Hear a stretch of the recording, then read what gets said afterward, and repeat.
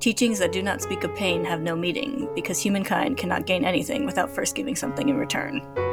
In alchemy, to obtain something, something of equal value must be lost. This is Equivalent Exchange.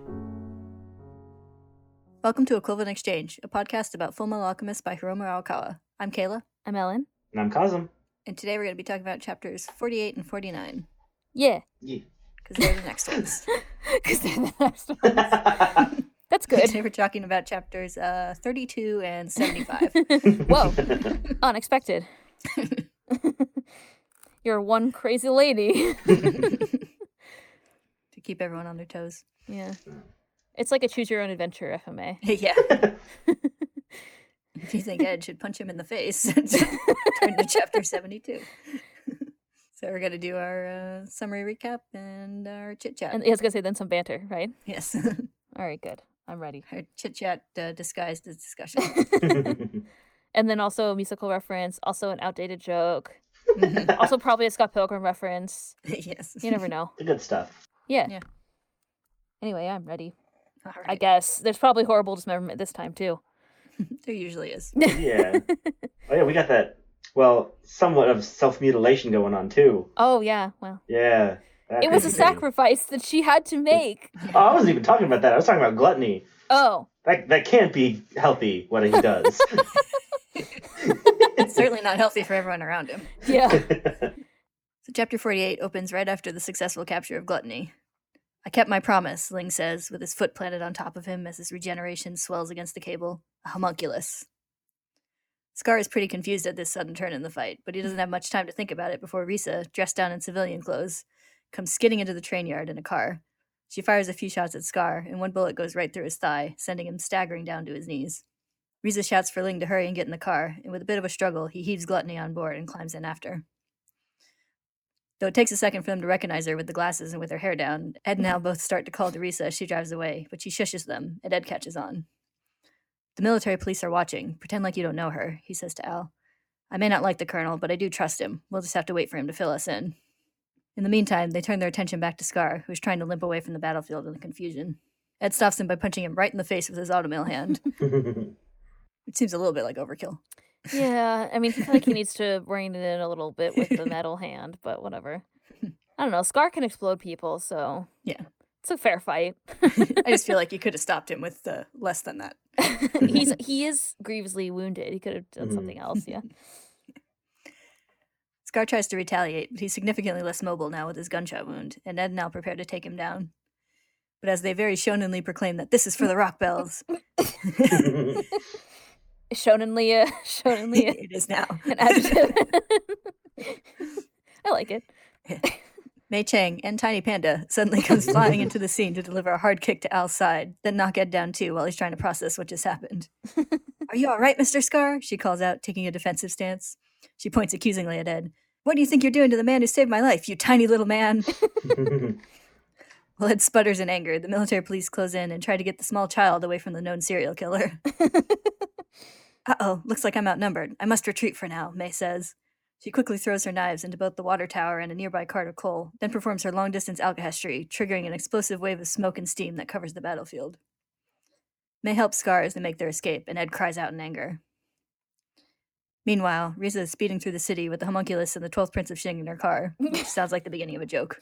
And also in her, quote-unquote disguise. That's completely recognizable.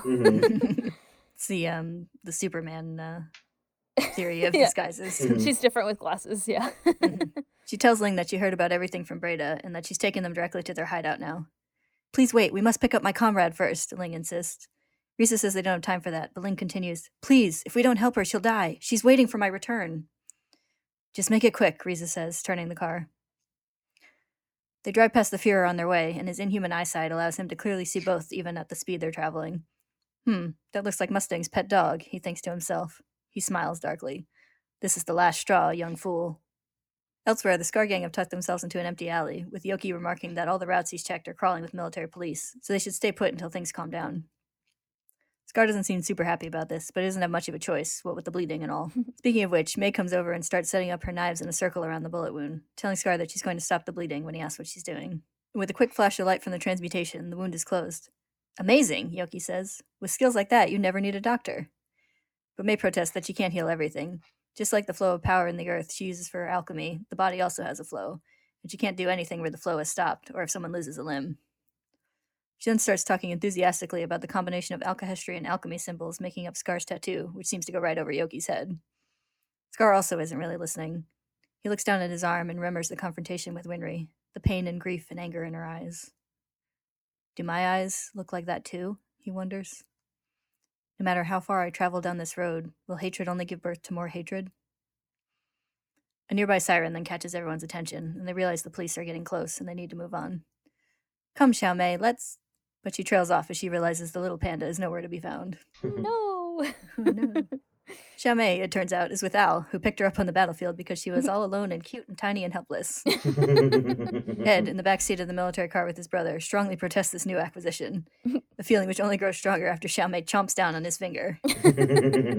Get rid of that monster, he screams. Throw it out the window. Do it now. That's mean, big brother. Xiaomei then tries to bite Al, but he of course doesn't feel it. It's okay, little one, he says serenely as she chomps. It doesn't hurt. You're safe now. And the taken aback Xiaomei is forced to contend with the new being at the top of her personal pecking order. I like how it's also like a food pyramid. Yeah. Also, there's like protozoans in like one level that are like above Ed and Yoki. And Yoki. Good Yeah, judgment. exactly. Yes. Xiaomei's the most real character, let's be honest. Yeah. Hashtag relatable. Yeah. Boys then arrive at what appears to be the military police HQ. Al tucks Xiaomei safely away in his armor, and they follow an officer down the hall. He leads them to a room where Winry is waiting. Seated across the table from Fiora Bradley. With the shark! Yes. He greets them with a super suspicious smile, and Ed stutteringly asks what he's doing there.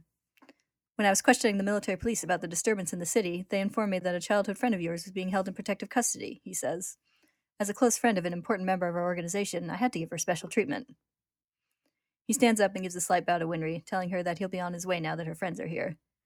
She's a good girl. Take care of her, he says to Ed on his way out. Ed asks Winry what they talked about, and she says that she only told the Fiora casual stuff about them being friends since childhood. Ed, how long have you known about Mom and Dad? She asks. Keep your promise and tell me everything. A little later, the three of them are being driven back to their hotel by an officer, all sitting in a sad, thoughtful silence in the car. We get a short flashback to the end of their conversation earlier. So Mom and Dad continue to help people until the very end, Winry says. I feel better now, and I'm really proud that they're my mom and dad. But I wish more than anything that they could have come home alive. Back in the present, Winry looks out the car window and thinks about how hard and scary it is to wait. When they arrive at the hotel, the man at the front desk tells Winry that they're just in time because there's a call for her. It's Mr. Garfield telling Winry that he's been trying to handle everything there himself, but your customers just won't leave me alone. And we see that he's surrounded by people asking when Winry will be back to work on their automail. A few of them pass the phone around to tell her that their leg just works better when she does the adjustments, and that they're looking forward to the lighter casing she promised to make them, and that things just aren't the same there without her. I'm sorry, I'll be back right away, Winry promises as a tear runs down her cheek. I'll do my best. Thank you. We transition over to the train station, where Ed and Al are seeing Winry off as she finally heads back to Rush Valley. She assures them that she'll be fine on her own and that Mr. Garfield will be meeting her at the station when she arrives. Then she pauses. About earlier, thanks for stopping me, she says. I guess I have people who are waiting for me to come back too. If I'd done that, I wouldn't have ever been able to show my face to those people. The scene cuts over to the hospital, where Havoc's mother has just come in with his discharge forms. To her surprise, she finds him working out using those little squeezy grip trainer things. You didn't want to Google what it's called?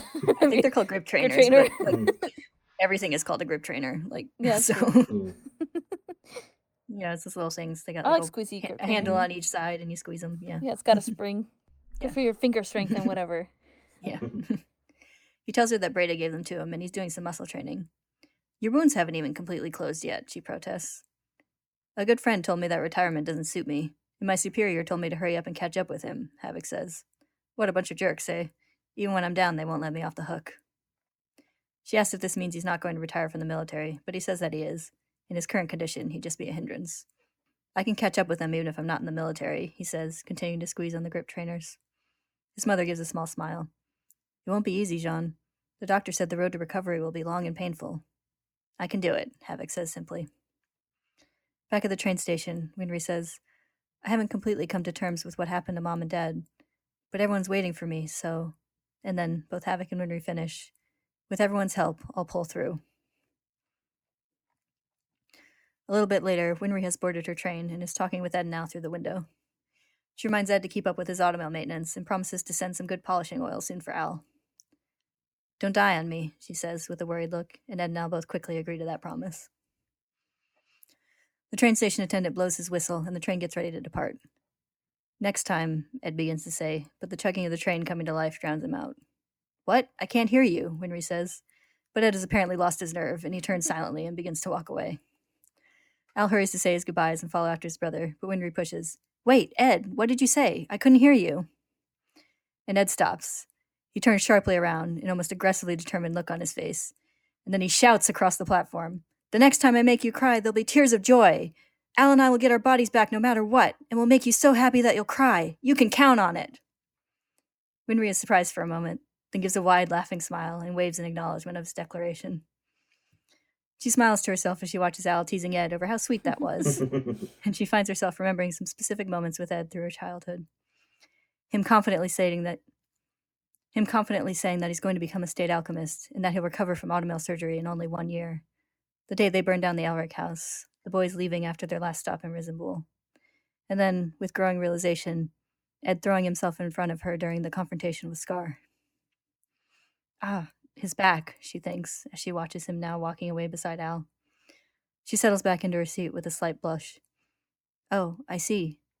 Maybe I've been in love with him since a long time ago. Also, I think you could describe Ed as shonenly shouting that. Yeah. Just saying. Yeah. I thought he's like halfway across the platform and just turns and screams it, and like people are looking at him. But it's super cute. If you were in a train station shouting to your love interest, the next time I make you cry, there'll be tears of joy. Of course everyone would scream, would stare at you. It'd be great. Yeah. Outside the station, Roy pulls up in a car and raps his knuckles on the door to get Ed and Elle's attention.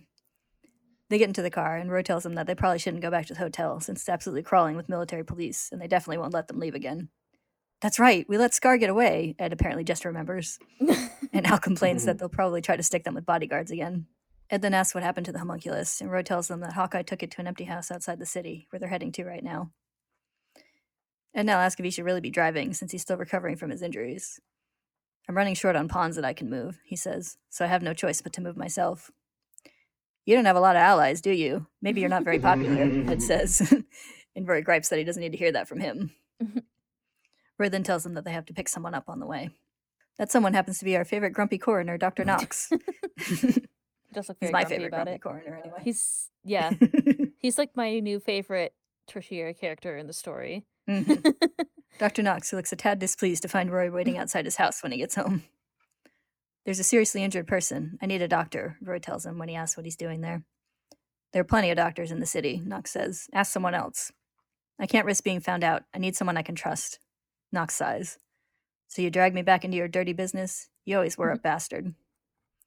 I could say the same about you, my old accomplice, Roy says.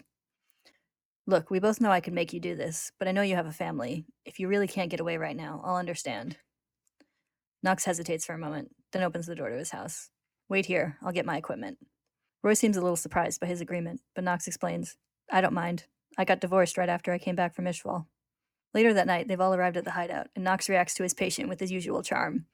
She walked through the sewers after cutting off her own arm? Don't blame me if you get tetanus.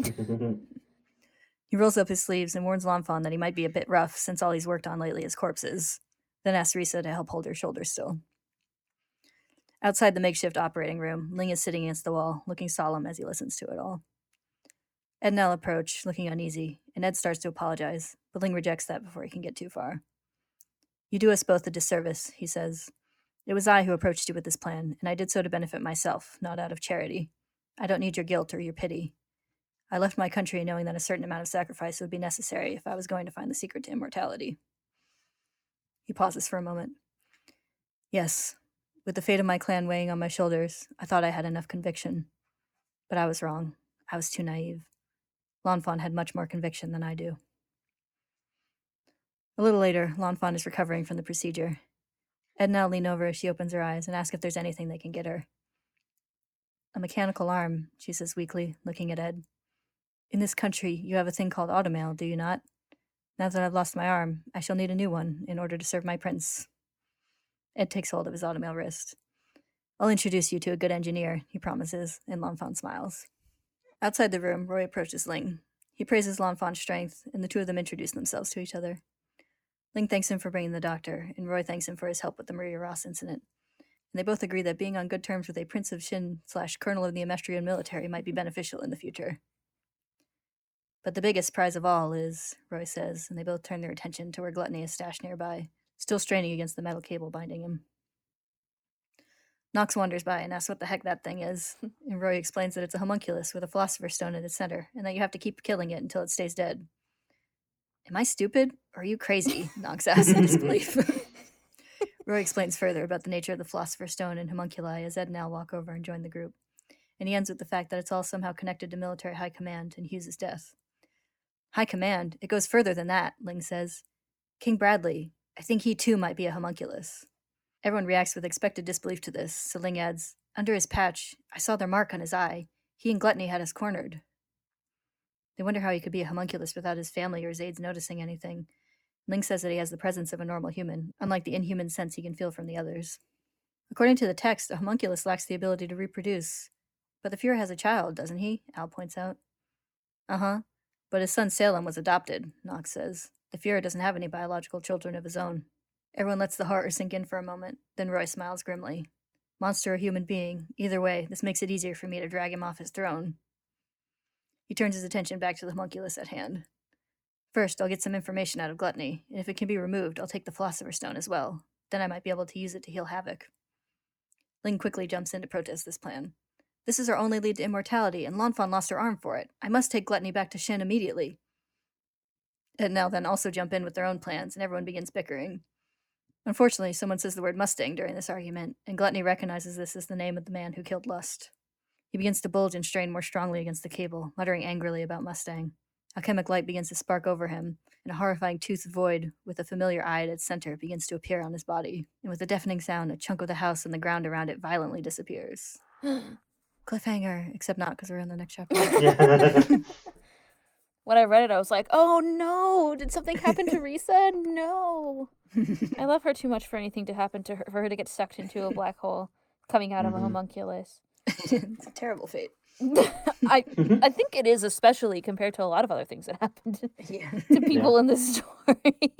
I don't know. I was probably up there. If I had to rank the horrible deaths and dismemberments, getting sucked into Gluttony's void might be a problem. Chapter 49 opens with the Fuhrer walking through the halls of his house at night. From behind one of the doors, a strange voice calls out, Wrath. Pride, he responds. I hear that Scar has escaped. Yes, Wrath confirms, and in addition, Gluttony has been captured. Pride isn't very happy to hear this. What went wrong, they ask. You need to do better than that. Lately they've been making a mockery of you. It's not like you to be so lax. Wrath calmly agrees, and Pride observes that he seems pretty calm about all of this. I don't deny that, he says. I find it all somewhat amusing. So many unforeseen turns, our plans falling apart, and you find it amusing? Pride demands. Precisely, Wrath says. 60 years ago, from the day I was born, I was locked into the life path of King Bradley. And now I'm sitting at the top of this country, just as Father planned. No one ever got in my way, because Father always got rid of them. A script was provided for me, and I've lived my life according to it. So you're saying that something has happened to drive you from that path? Pride asks. Wrath smiles to himself. Colonel Mustang, the Elric brothers, the foreigners. These youngsters have us running in circles. Us, the supposedly crafty ones. The time of the youth may soon be approaching, Pride. Wrath, you've been among humans for too long. Perhaps you're right, Wrath says, looking a bit wistful. Don't forget, Pride warns him. We are the beings that those humans call monsters. Wrath scowls. I know that. I will not report this conversation to Father, even though your words could be interpreted as mutinous. Wrath laughs and dryly says that's kind of Pride. Pride then asks what they're going to do about Gluttony, and Wrath says that he knows his approximate location. He was taken by First Lieutenant Hawkeye. In addition, Colonel Mustang went to inspect the city during the day and apparently still hasn't returned. Meanwhile, deep in the homunculized tunnels, we see where Marco is being held, in a big metal room under guard by a pair of dog-like chimeras. Envy enters the room with a tray of honestly pretty decent-looking food. It's steaming. Yeah. It's like a Chili's sizzling entree. It's like fajitas, is that what you're saying? Although, who knows what kind of meat it is? I mean, there's a bunch of random, like, animals down there, like... Yeah. Yeah. Like, it's meat. It's It's- definitely meat. It's something, yeah. Envy then tists over the fact that Marco hasn't even touched his previous meal. That's no good. You're a candidate to be our human sacrifice. You need to stay healthy. Marco ignores this. I've been doing a lot of thinking, he says. I don't care about my own life, but what do you plan to use me for? That's a secret, Envy says with a grin. They take a seat at the table beside the untouched plates of food. Don't worry, just keep doing what we say, and you'll get a front row seat to something really interesting. Interesting? Marco says, clenching his hands together. You're trying to use the people in this country to make an enormous philosopher's stone. I've seen what you bastards are doing. You're creating a transmutation circle that covers Amestris. And when it's done, you'll sacrifice everyone inside it to make the philosopher's stone. We see Marco's thoughts, a transmutation circle superimposed over a map of the country. And the next point in the circle to see blood will be the north. Envy looks surprised by all this, then gives a menacing grin. Ha, nice try. You're so close. Close, Marco says. And Envy confirms that he is right about the north being next. You figured that part out, but you're not in any position to do anything about it. Not that you've ever been one to do anything, they taunt. When your village was threatened with annihilation, you knew that the people of this country were in danger, but you didn't take action, right? If you had weighed the costs, it would have been an easy decision. The population of this country against the population of the village where you were a doctor. It's obvious which one is greater. If you turned your back on that tiny village, you might have been able to save so many more people. You can't measure the worth of a person's life with addition and subtraction, Marco snaps. Envy laughs in delight. Yes, that's how you humans think. They pick up the knife from the tray of food and twirl it in their hand. I killed a man a while back who thought like that too. When I disguised myself as his wife, he couldn't react in time and lost his chance to strike. They turn the knife and stab it sharply down into the steak on the plate. You're all so easy to manipulate, human. Marco stares at Envy in horror, but there's something even more shocking in store for him as Fuhrer Bradley enters the room. It's been a long time. I'm glad to see that you're well, he greets Marco politely, ignoring the way the other man is gaping at him in disbelief. He turns to Envy and tells him about Gluttony being captured by Mustang's crew. What gives, old man? I thought you said you'd take care of the Flame Colonel, Envy demands. And where was Pride? I thought he was supposed to help you. He wasn't at the scene when Gluttony was caught. Envy snarls. That bastard. He only shows himself when he's not needed. Wrath tells Envy that he knows generally where Gluttony is, and that he wants Envy to go and get him. Sheesh, I guess I have no choice, Envy says irritably. I just hope he hasn't gone on a rampage. Meanwhile, at the site of the rampage, Risa, who had gone outside to stand watch, is trying to figure out what happened. A circular chunk of the house is completely missing, the edges cut clean, and a huge furrow has been gouged out of the ground in front of it. Colonel, she shouts, running toward the house, rifle at the ready, but from inside, Roy yells for her to stop. She skids to a halt just in time as another burst of that strange energy shoots out, enveloping and dissolving the front half of her gun, stopping just shy of her fingers. She stares at it in disbelief, then turns her attention back to the crumbling house, where the silhouette of Gluttony has emerged. He's taken on a newly monstrous form, his wide-open mouth now connecting directly to the open void of his stomach. Fang-like teeth become a horrible, twisting ribcage, and a huge eye glares out from in between the dripping bones. Risa drops her now useless rifle and draws a handgun, training it on Gluttony, but a section of the house collapses before she can fire. Fortunately, we see that everyone there is okay, even Xiao Mei, because Al managed to shield everyone from the worst of the debris. Xiaomei's attached to Roy's face. Yeah. Don't provoke it, Lieutenant, Roy calls out. I'm the one it's after. And sure enough, Gluttony growls out, Mustang, and turns his attention back on him. The tooth-like ribs elongate and shoot forward, surrounding the alchemically sparking attack, and Roy and the rest of the group quickly run away. Ling darts inside the still-standing section of the house to pick up Lanfan, who asks him what's going on. The monster had another monster inside of its stomach, he says. It's swallowing everything in its path. Outside, Roy, Ed, and Al stare at Gluttony as the dust settles. Ed shudders. Is this the kind of monster alchemy can create? Roy digs his flint gloves out of his pocket and prepares to fight back. We have no choice, he says. I'm going to kill it. Wait, a live homunculus is just what we wanted, right? Al says. Roy says that their survival comes first. Plus, it knows our names and faces. We can't risk letting this thing escape alive. He snaps his fingers to ignite his flame alchemy. The fire rushes toward Gluttony, then gets sucked into the void of his belly harmlessly. Ed, Al, and Roy stare. He swallowed the flames? Then Gluttony retaliates, and the three of them quickly flee. You're useless, Ed cries as they run, and Roy snaps, then why don't you do something? And Al shows his hidden ruthless streak by asking Roy not to follow them, since Gluttony is only after him. They plunge into the woods surrounding the house and then scatter, but Gluttony stays on Roy's tail. He seems to have him cornered for a moment, but it's Risa to the rescue, jumping in to fire at Gluttony with a gun in each hand. Gluttony staggers, his attack going wide, and Roy has the chance to flee again. But his still healing injury acts up, and he stumbles to his knees, clutching at his side. This is pathetic, he complains, breathing hard. Back at the house, Nox has jumped into the car and started it up, yelling for Ling and Lanfan to hurry up and get in. Whatever trouble you people have stirred up, I'm not about to lose my life over it. Gluttony continues his pursuit. He spots Roy from behind, hunched over in pain, and launches what seems to be a direct hit. But it isn't Roy. It's a dummy transmuted out of the ground, with Roy's coat thrown over it. As Gluttony rages in the distance, we see Ed and Al running toward the car, with Risa helping Roy along just behind them. Ed wonders if Gluttony fell for the dummy, and Al hopes it didn't put him in some kind of berserker rage. They make it to the car, and Ed rather aggressively helps Roy into the passenger seat, with a, "Get in the car, you useless fool," while Risa gets in the back to look after Lanfan. Roy protests that they can't tell him to leave right now. "You'll just be in my way," Ed shouts, and Al adds an annoyed, "Please go!" Risa agrees that he's in no condition to be any help, and Roy starts sulking over being called useless again. Ed gripes to himself for a moment, then actually reasons with him seriously. "Look, there are things to be done that only a colonel can do," he says. "The fact that the head of the military is a homunculus isn't something you can just ignore, is it?" Nox cuts in that there's no time to chat about this and tells the boys to hurry up and get in the car. Ed, Al, and Ling all look at each other. Then Ed leads in the window with a smile. "There's not enough room. Just go without us." Nox and Risa both loudly protest this. "We can't abandon you kids here on the battlefield." "The thing you seek isn't really a homunculus or the Philosopher's Stone, is it, Colonel Mustang?" Ling says. "So shouldn't you be battling the military high command?" "As for us, we still need to get some information out of that Gluttony thing," Ed says, smiling confidently. "We'll take care of him. The fact that we're kids is irrelevant. We're the ones who came up with this plan. It's up to us to clean up our own mess." They thank the adults for all their help, and no one seems to have a good argument. Instead, Risa silently loads her pistol and holds it out to Ed. "Take this with you," she says. "You know how to use it, don't you?"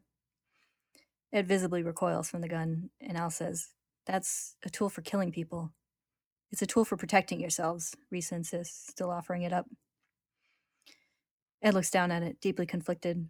He remembers telling Winry that her hands weren't meant for killing, then remembers her telling him not to die. He takes the gun. An explosion back in the forest catches their attention.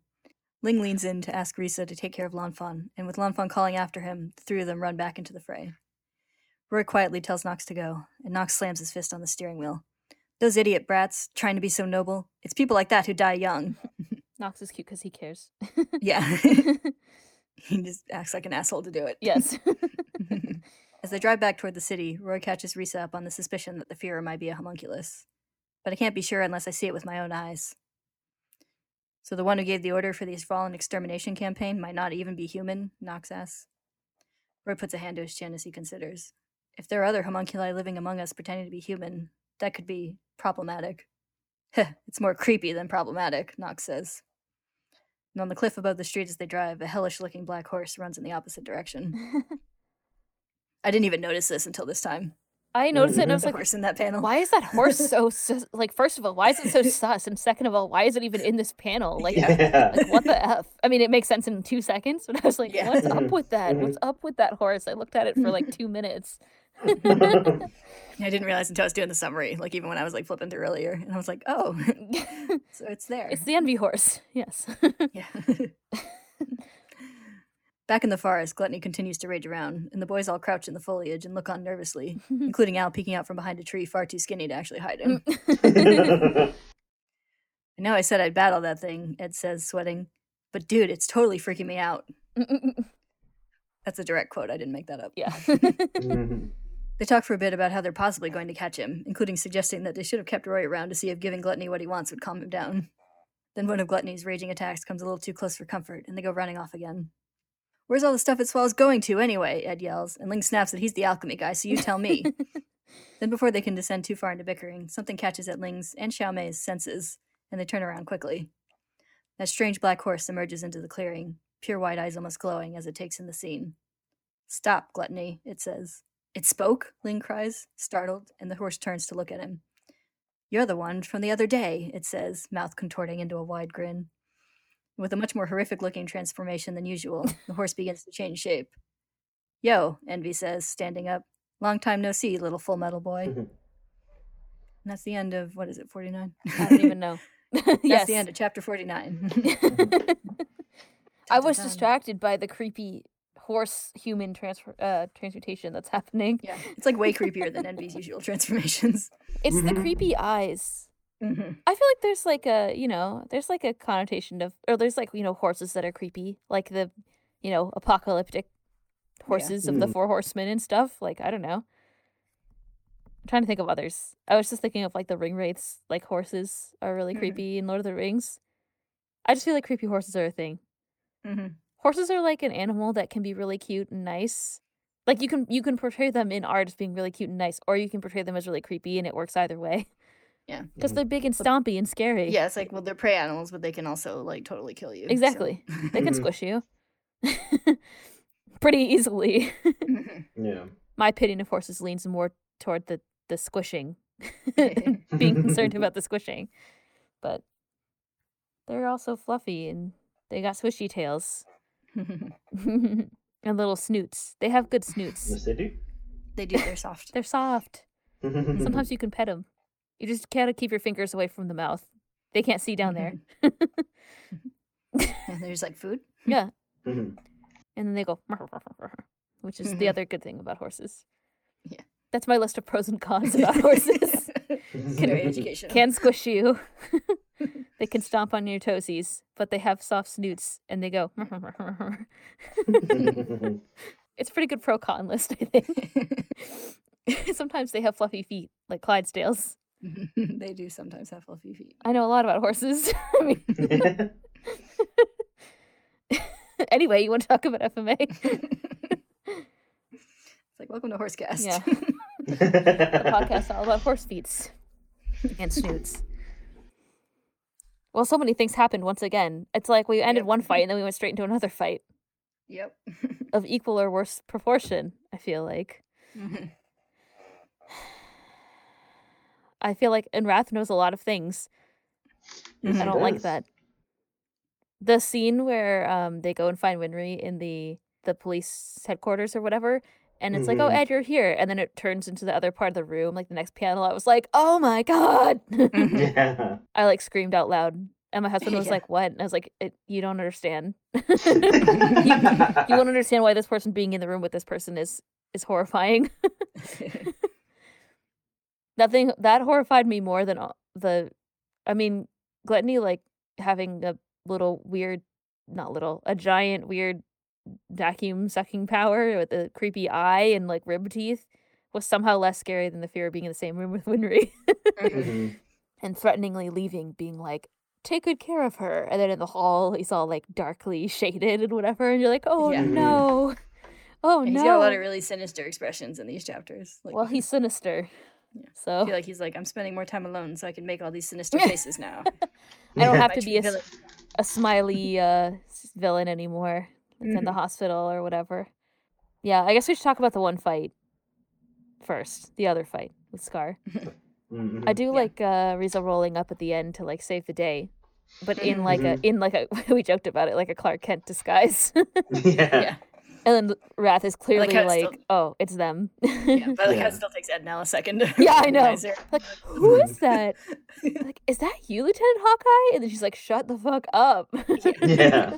But yeah, it's like, it's obviously her. Like, she just has her hair down. It's just really funny, I guess. Yeah, I guess she's probably counting on I'm going to be driving around too fast for anyone to really get a good look at me. Everybody but other they than the didn't- Fear. But they didn't know about the Fear's special eyes. Specialize. Never gets old. I wonder if anybody listening remembers the Specialized commercial. I never even saw the Specialized commercial because I live in Canada, unlike you guys, and I only heard about it. Well, my coworkers 10 years younger than me still make jokes about it. Really? So I'm assuming it's something the kids still know. Okay, well, maybe they still... That's The good. Utes. The Ute know. Mhm. Well, that was good. And I loved May showing up and kicking Owl. Yeah. That was pretty Yeah. great. I love that after all her like daydreaming about Ed, she doesn't even recognize him when she Right. meets him and calls him tiny. She's like, what are you doing to him, tiny man? And then he's like, did you call me tiny? It's like the third time someone called him short in these two chapters. Yeah. Oh yeah. And then she stopped Scar's bleeding from the gunshot. That was interesting. Mhm. She said specifically that she can't like regrow back limbs or whatever. But Yeah. Yeah. Well, and she says that she can't, if the flow of something has stopped, she can't fix that. So I assume that Havoc would also be out of the question. yeah, exactly. They can't use her to Mhm. fix his back or whatever. Yes. Yeah. I mean, I don't know. Is nerves the same as chi? I don't. We'll find out, I guess. Yeah. I mean, that's like a theological question. But, Yeah. I mean, I'm just, I mean, we I do haven't. think that's the implication there. I guess so. Yeah. if it's completely gone, she can't fix it. But if Yeah. it's not completely gone, she can fix it, in theory. Mhm. And she didn't, like, Yeah. heal the wound. She just stopped the bleeding, it seemed. Because he's still, like, hobbling around after, I think. Mhm. Yeah, it seems like it's like, I don't know if she specializes either. Like, it's possible that someone like Maybe. more medically inclined would be able to do more, but Mm. it seems like she's kind of doing like first aid, which is just quicker with. I was thinking, like, Mhm. patching, like, a spare tire. Yeah. She's the tire patcher, not the tire fixer. It could be. Well, they said that alkahestry is based in medicine, so maybe others can do it, but maybe she can't do it. But yeah, it's neat to see the like medical application since people have talked about the alchemy from Shin being more medically based. So Mhm. That's the way to get this. because I don't think she healed anyone like the first time we saw her. She just helped with the No, she opened the mine. yeah, She the restored cold the Yeah. space. door, Mhm. the entrance to the mine, but Yeah. she didn't heal anybody. Yeah, it is really neat how like what she's doing is obviously still alchemy and like fits within the rules of the universe, but it is like very different in practice than like the Mhm. typical ones we've seen. And she still has to use her little thingies to control it, and Mhm. yeah, the things that she does are kind of different. Like, she didn't have to physically connect the coal and the water to make the steam or smoke or whatever she did. Yeah. Mhm. She used the little like knife thingies to collect them or to connect them. Yeah. Mhm. It seemed. Whereas like somebody like Mhm. Ed or an Al could have like made a pipe from the water to the coal and done the same thing, but like Mhm. it seemed like they need to be physically connected. Or rather, yeah, it Yeah. seems like she doesn't have to do that. And I think that she's further away from those than Ed and Al would probably have to be. Yeah, they'd have to be touching it, I I think guess. with her. Yeah. Drawing a circle. Or drawing a Mhm. circle with chalk on it Mhm. Mhm. before seeing the truth. Yeah, I was gonna say, well, not Ed and Not Al anymore. anymore, but anyone else. Others. Or carrying around special gloves. Mhm. Special hands.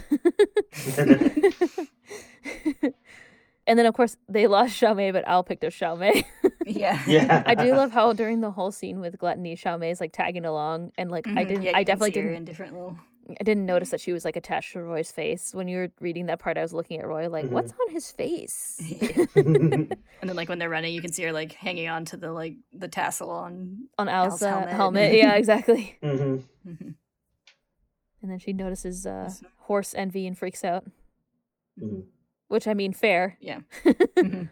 on many Yeah. levels. I don't know if that's supposed to imply that she can also sense the like The weird, fucked up Life presence. chi. the different like souls or whatever, or if Mhm. it's just like an animals can sense weird things kind of thing. Yeah, I don't know. I mean, I Yeah. take it to mean that she can sense the life flow stuff too, Mhm. but Mhm. it could, I mean, yeah, it could just be an animal Yeah. thing. If it was Mhm. like, if they had a dog friend, if Black Hayate was there, the same thing would have happened. Yeah. But Ling also does it, so I don't know. Yeah, Mhm. it's kind of implied. Well, I mean, it's a little different, but animals also don't like Hohenheim. True. Mhm. So I don't remember if we've seen we don't any know other quite what- animals with the I don't other know quite what's up homunculi. with Hohenheim, but Den was obviously like, nope. And also, So- he could take all the shots without dying, so he Yeah. obviously has some kind of power. Mhm. Sketchy power that animals think is Mhm. sketchy. Animals always know what's right, especially in stories. Mhm. Generally speaking, but also in stories. Yeah, it's so funny that Al picks it up because it's been like a little while since they've made like the kitten joke with Al. Yeah. So- but he's like, but it was so cute and alone. And Ed is like, get rid of it. yeah. I love how Al's like, it's okay, little fellow. Yeah. You're safe now. While Xiaomei is like chomping his finger. Yeah. It's the only one that Xiaomei couldn't out chomp. Mhm. Yeah. And Ed and Yoki being comparable in the Yeah. eyes of Xiaomei, which is also good. I like how you called them Yeah. the Scar Gang. It's like the opposite of the Scooby Gang, you know? Yes. Mhm. My next notes are about Winry, I guess. So I don't think I have Mhm. anything else to say about them. Oh, I already talked about that. The first note I have is about how creepy it is, and that I screamed when she was with the Fuhrer. Yeah. But it's cute when she goes into the Fuhrer, when they go into to the military room with the Fuhrer there, that she still has Ed's coat like on her lap. She's like holding it. Mhm. Yeah, I only noticed that recently. I was like, oh. I noticed it immediately, and I was Yeah. like, she still has his coat. And then I was like, oh my god, the Fuhrer's there, or whatever. Yeah. When the phone call to Winry is like heartbreakingly uplifting, I feel like. Oh yeah. Where she's like, they're like, Winry, come back, Winry, come back. And she's like crying on the phone. Yeah. I was like, oh, it's so sweet. It's so touching. Yeah. And how she's like if I had actually shot Scar, I wouldn't have been able to face these people. The cold-blooded again. killer. Mhm. Yeah. Yeah, I wouldn't be able to face the people that look up to me or whatever or need me. Yeah. And we have kind of a little like addition to the whole like people waiting theme, where she says like, oh, there's people waiting for me too. Winry, you're not the one waiting on everybody all the time. Yeah. And in general, it's just like part of the thing I love in this series, where it's like Winry has her own like life and motivations and Yeah. circle of like people around her completely separate from what's going on with Ed now. Did you see the thing that I sent you earlier today? There's apparently Oh yeah. there's Fullmetal Alchemist light novels, which I had no idea existed, but Yeah. apparently there was one that was never translated before that's coming out in the fall. And it's about Winry's time in Rush Valley. So yeah, if anybody's looking to learn more about Winry's time in Rush Valley, apparently there's a light novel that's coming out. Cool. And I want to read it. Yeah. I read the synopses for the other ones, and I was like, meh. And then I saw that one, and I was like, oh, Winry, oh. Yeah, I read one of them, wasn't super into it, but But it's it's Winry backstory. but yeah, I'd be more interested in one about Winry. Yeah.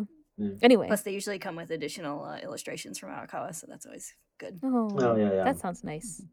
Yeah. Well, look forward to it in the fall, I guess, apparently, according to the thing that I read. I was like, this is good timing for our show that we're talking about Winry today. But yeah, I don't know. I really liked that part where everybody's like, it's so my automail's better when you fix it. I feel like it was a good experience for Winry. Yeah. At the end of all of that, where she was like, I can't do things for the people that I care about, but there's always people who are depending on other people who are depending on her. That she Yeah, I think it hadn't helped thought kind of about. like reaffirm her, like, I don't know, her life and actions and everything, her decision, like not to shoot and everything. Kind of like how we had like Ed and Al kind of like reaffirm their whole like goals recently. I think that kind of served the similar purpose for her. Yeah, that's true. That makes sense.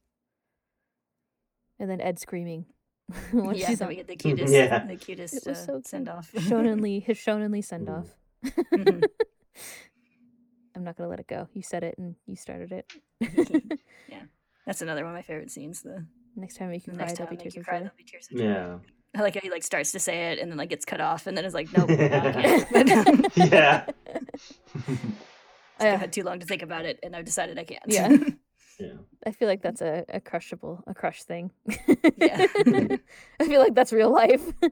You're like, I'm gonna say it, I'm gonna do it, and you're like, and then it's like, never mind. Yeah. Another drink first. Yeah. I love Al teasing him about it too. I know. He's like, Yeah. tee-hee, that was cute. And he's like, shut up. Very brotherly. Yeah. I don't have any other things to say about Winry except that she's great. And I'll miss her. But I'm sure she'll come back. Yep. She has to go fix everyone's automail. It's very important. Yeah. People are depending on her. And it was nice that, I was just gonna say she's an important part of Rush Valley's economy. Yeah, apparently. Yeah. Everyone there is trying to get the best automail and have the most clients, I guess. So, I was just gonna say it was nice that they finally talked about the parent Ed and her finished their conversation for real. Shouldn't have to learn about it from the newspaper. Yeah. That Scar, Yeah. as I insist, may or may not have killed her parents. I continue to insist that that's the case. But yeah, they did finish their conversation, so that was good. It was kind of a bummer, but then she got her phone call and it was okay. Yeah. It seems to have kind of like all of this kind of wrapped up all the loose ends for now, at least, that she was feeling about her parents and trying to help Ed now. So it's too bad the Fuhrer knows about her, though. I'm not happy about that. Yeah. And my feelings are what matter most in this story. My feelings of comfort. Okay, well, next up, then they go back to the secret. Roy picks them up, which is funny, and they go back to the secret location. So he used another chess metaphor. Yep. Very important. Mm-hmm.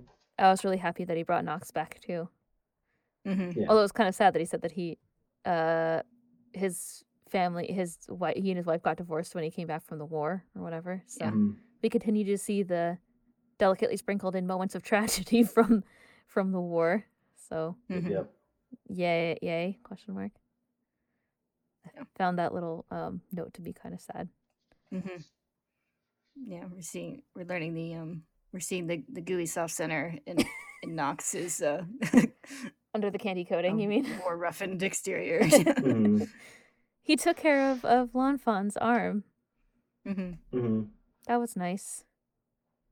And then he drove them all away. And despite him screaming at everyone to hurry, and he's not gonna risk his life for them, he stayed and waited for them to get everybody in the car. Yeah, exactly. Yeah. He's like, I hate all of you. And then waits for like Yeah. 5 more minutes. yeah. It's like, God damn it. Mhm. Yeah. Well, now he's fully involved. He knows the Führer is also homunculus. Also, he dropped the fact that the Führer's kid isn't his biological son. Mhm. Oh yeah. So, I mean, we already know he's a homunculus. Doesn't really matter, but I guess it helps confirm it for the cast. So, Mhm. dun dun. Do dun. we? Hmm? We don't know that That yet. he's a homunculus? Mhm. He has a tattoo on his eyeball. Oh yeah. And his name is Wrath. We saw him talk to the father. Yeah, you're right. My mistake. Do we know that? Yes, we do. We saw him talking to Pride. Mhm. He's a homunculus. And Gluttony. Yeah. Yeah, these guys. We don't know that he's not a homunculus, I guess. That's like really the bigger question, I guess. Or like, what the fuck? Yeah. How is he able to age and stuff? Mhm. That we Yeah. don't He's know. definitely an unusual homunculus, Yeah. but Yeah. He has he's their in the mark. homunculus fold. Yeah. Ling says he has their mark. If I know anything about anime, it's that when everybody has the same thing, that means they're all on the same team. So Yes. Yeah.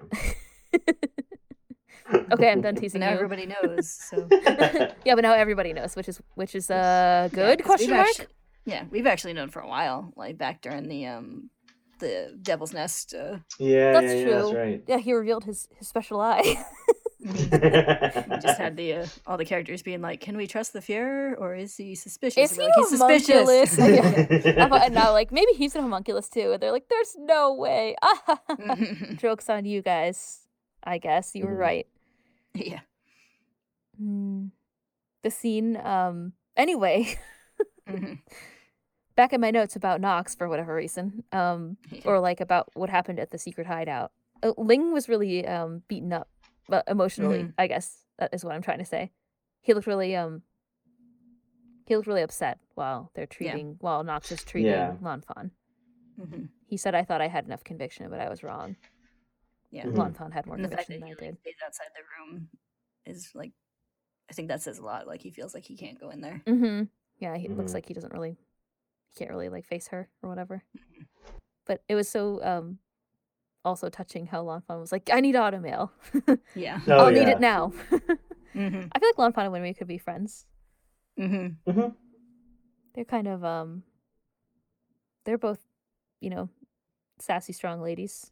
I feel like it's a I feel like they would get along. Mhm. But yeah, I like how Ed is like, "Yeah, I'll introduce you to a good mechanic." It's all very sweet. Mhm. Everybody's being very sweet to Lanfan, which I appreciate Yeah. because I love her, as stated Mhm. last time. Yeah. It is really cute that like Ed and Al have like barely talked to her other than like Being the like, fight the "Stop first eating time, food." but like Yeah. but like while she's recovering, they're like be like, "Are you okay? Can we get you anything?" Yeah. Yeah. Like, oh, you're good boys. I mean, Mhm. yeah, and Ed is a double amputee, so I think he knows the Yeah. feeling, if anybody Mhm. does, out of Yeah. anybody there. So Yeah. yeah, but yeah, that whole scene was very sweet. There's a lot of Yeah. like everyone getting along well in these chapters. Mhm. Like, Until they start fighting about gluttony, which I thought was really interesting mhm. at the end of all Mhm. that scene. Yeah, but like even like we see a lot of the characters like bickering, but it's in like a really friendly way Mhm. that like we haven't seen before. Like the way Yeah. like Ed and Roy are like taunting each other, like I like then that, like Ed and then Ed and Ling when they're like in the freaking out woods. about gluttony in the woods. That part is hilarious, where they're like running away and they're like, "Now what?" They're all like playing it Mhm. cool by the car, and then they're like, "Oh, Yeah. what are we gonna do now?" I liked Risa. Risa doesn't know Lanfan. like Risa's the one who's like taking care of her and stuff, Mhm. basically. Hmm. You know, watching her, sitting Yeah. with her in the car. She like threw Roy in the car and then like sat with Lanfan. Yeah. Although Lanfan is more injured than Lanfan's more injured than Roy, so Yeah. whatever. But I thought that was nice too. Yeah. Like I don't know. I mean, they probably have been around each other, but I don't think they've ever like met. You know what I mean? Yeah. I can't think. They were definitely. I mean, obviously they were both involved in the Bury the But they Chopper were thing, but it involved was on separate. different fronts, weren't Yeah, they? right. So I don't know. Um. But she must know about.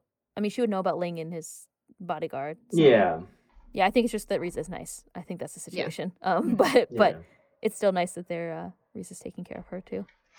Hmm. She even like helps with the surgery, which Mhm. is Yeah, because she's a a lot. badass. Yeah. Yeah. Or would have just like fainted or whatever, you know.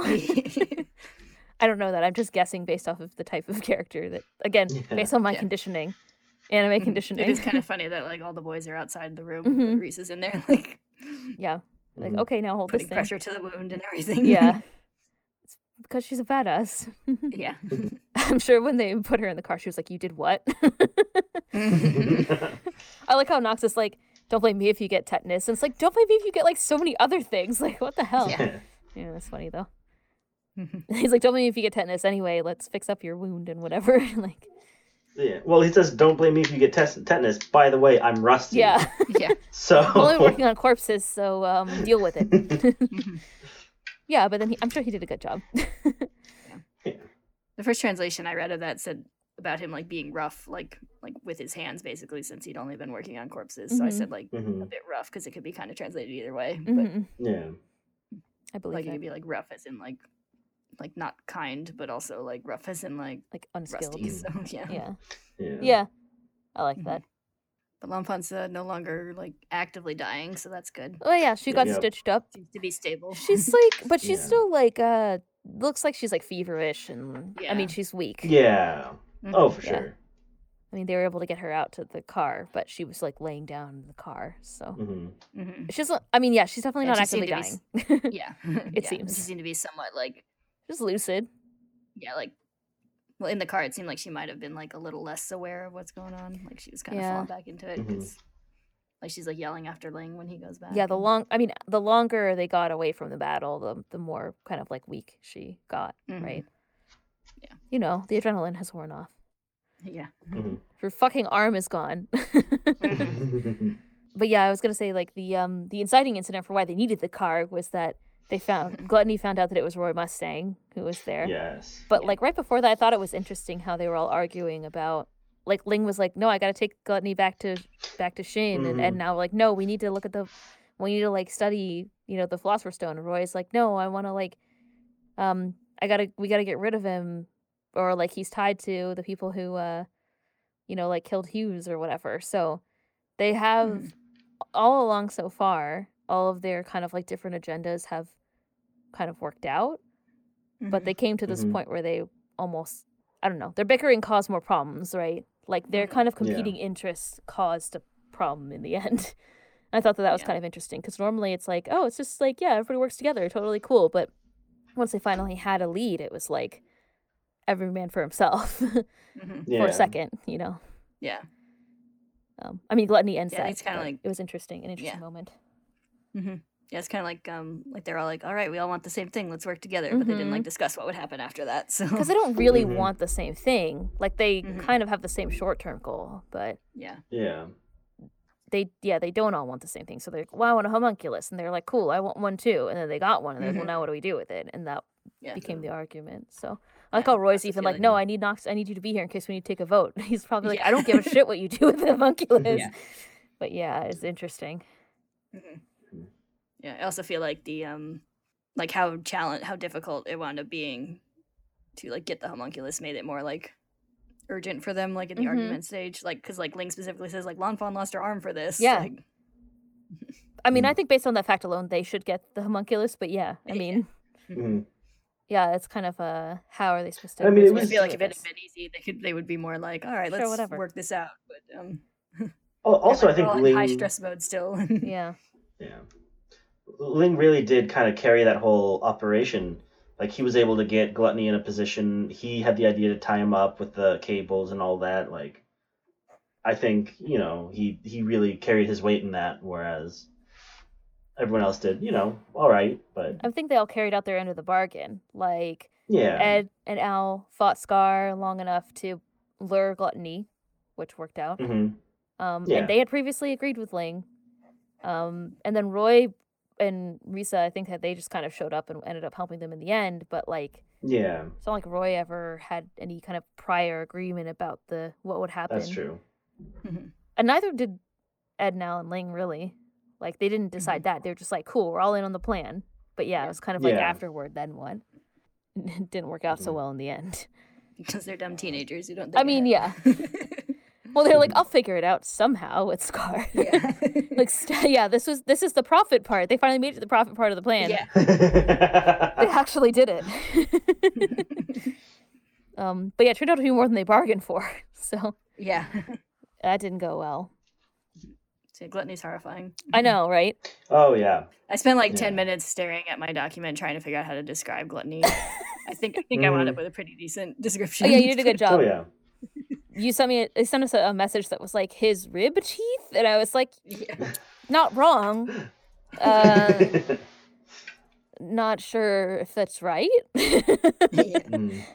And they're kind of like teeth, but he really has this kind of like laser beam situation. Like, I don't even know how you describe it. It's like he can like, Yeah, it's hard to. and then he also Like, you caught can- the fire, yeah, Roy's like, you can- fire, and spat it back out. Yeah, like you instantly know what's happening when you see it on the page, but it's hard to put it into words. Yeah. It's like I describe it as like a tiny black hole. That's how I think of it, at least.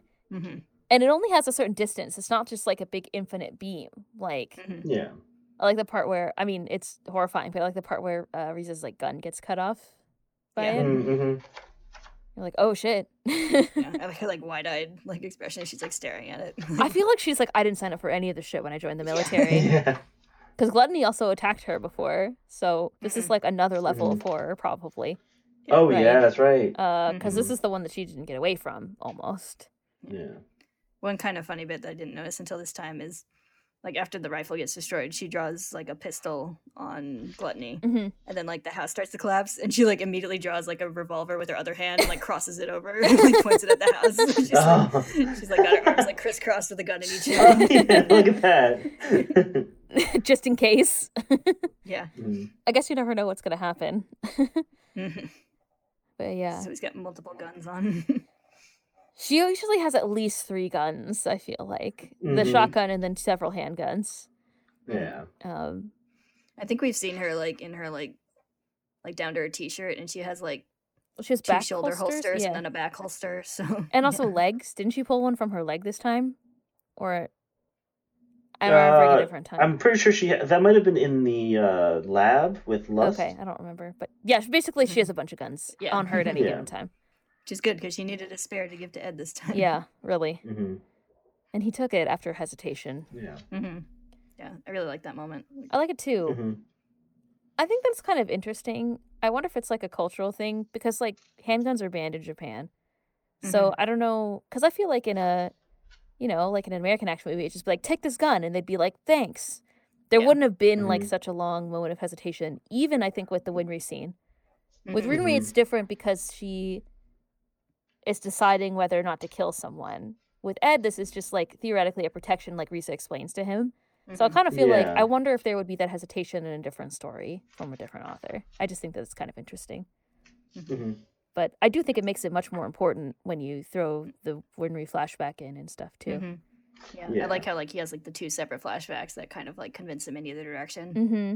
Yeah. Because like he had him like he was so like adamantly against Winry like firing a gun, but then had her asking them not to die. Mm-hmm. And then that makes him decide to take it. Mm-hmm. Mhm. And I think Risa's right in this case. It's like this is for your Mhm. personal protection. Yeah. I think that she Yeah, knows so that like it Ed's not the kind of from- person who's just going to willy nilly shoot it. Yeah. I also like it from Reese's point of view because we've already seen like during the flashback when they came to recruit Ed, Mm-hmm. and she has Mhm. the conversation with Winry, and she's like, "Have you ever like Yeah. shot and killed anyone?" And she said like, "Yes, many times." And she says like, "I do it to protect because there's a person I have to protect." And so Mm-hmm. Mm-hmm.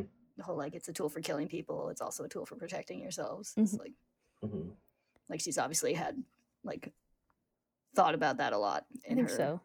past as a Yeah. soldier. So And I think that also in her case, in this scene, she also called them kids again. She's like, we can't leave you kids. So it's kind of like, she's kind of leaving part of herself behind, really. Like, it's kind of like, that's the only thing she can do to protect them now that they're leaving. Yeah. So I think on her part, it's a good gesture. Yeah. So, I mean, something that's kind of interesting is we see the difference because, like, we've got Winry, who they, like, two chapters ago, I guess, they made a big deal of how important it was that she didn't shoot and kill Scar. And now you've got kind of Riza over here, who's another badass who has no who's the exact opposite. Guns all over, using the 5-gun technique, like Bradley. She can 2 in the air, one from the butt. One from the butt. But I think with Rinri, it's like Risa. We haven't seen her like backstory yet, but Risa has sort of accepted this burden of having killed people. Yeah, I think Ed is trying to keep Winry from blindly becoming like that. Oh, yeah. I just think that it's nice that to be able to show both perspectives in a very, interesting and well thought out way. And it shows both as being not necessarily wrong. It's they're both kind of heroic in a way and that sort of thing. Yeah, it's another thing I love about this series is like, there's a lot of like conversation about like you get like representation in different like media and stuff about like in this case with like female characters is that there's a lot of times there's a problem where like you only have one significant female character in a series and it's like then the burden is like on them to like be like to represent like all women and it's like there's no way for any one character to do that.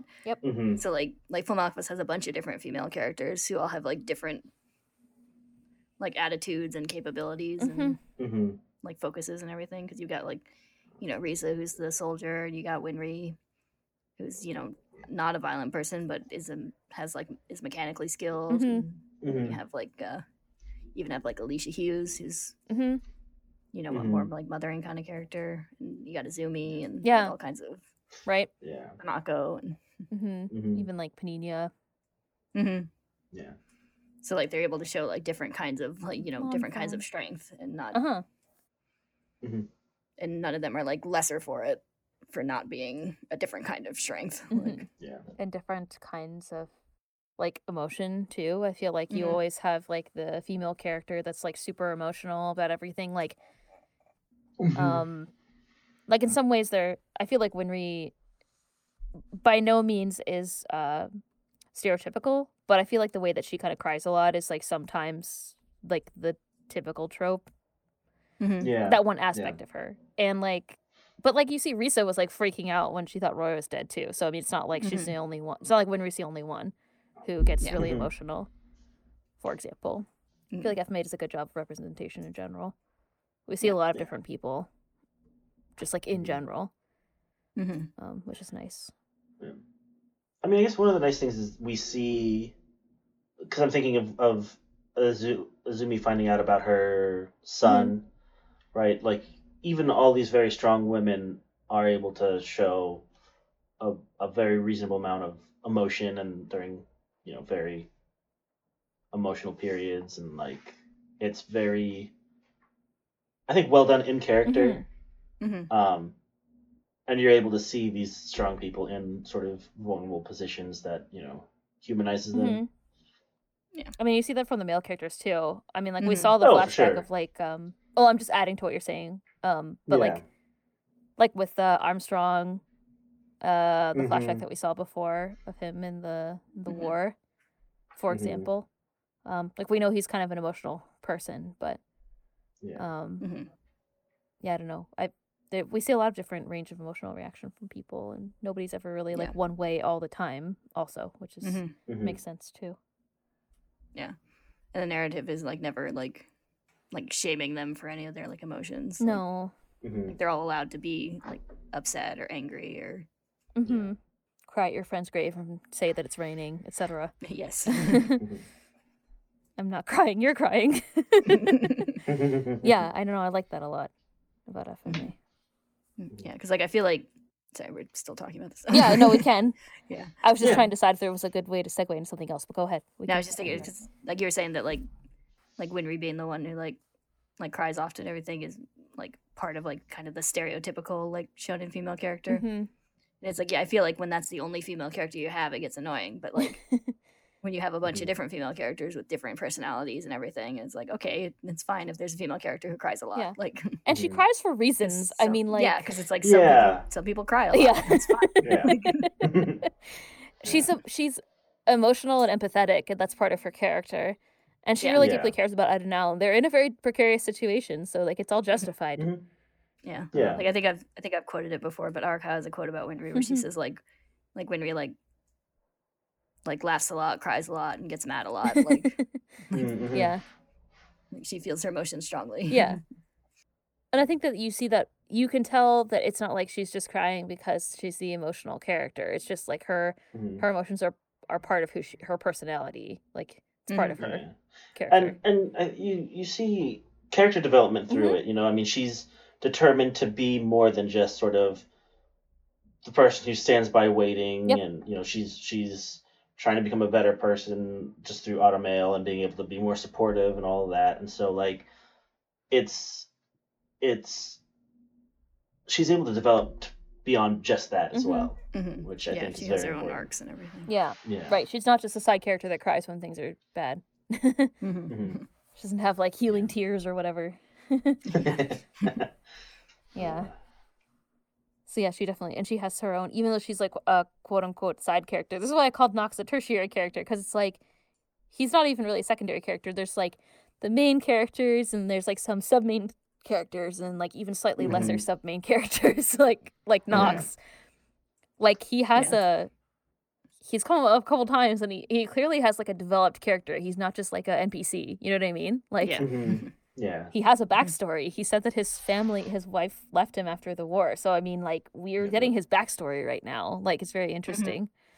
Mhm. Even though Yeah. he's Like, like he a didn't have dude a who showed name. up. He didn't- Yeah, Yeah, he didn't even have a name when he first showed up. He was just kind of a he was the asshole coroner. coroner. Yeah, the Mhm. grumpy coroner.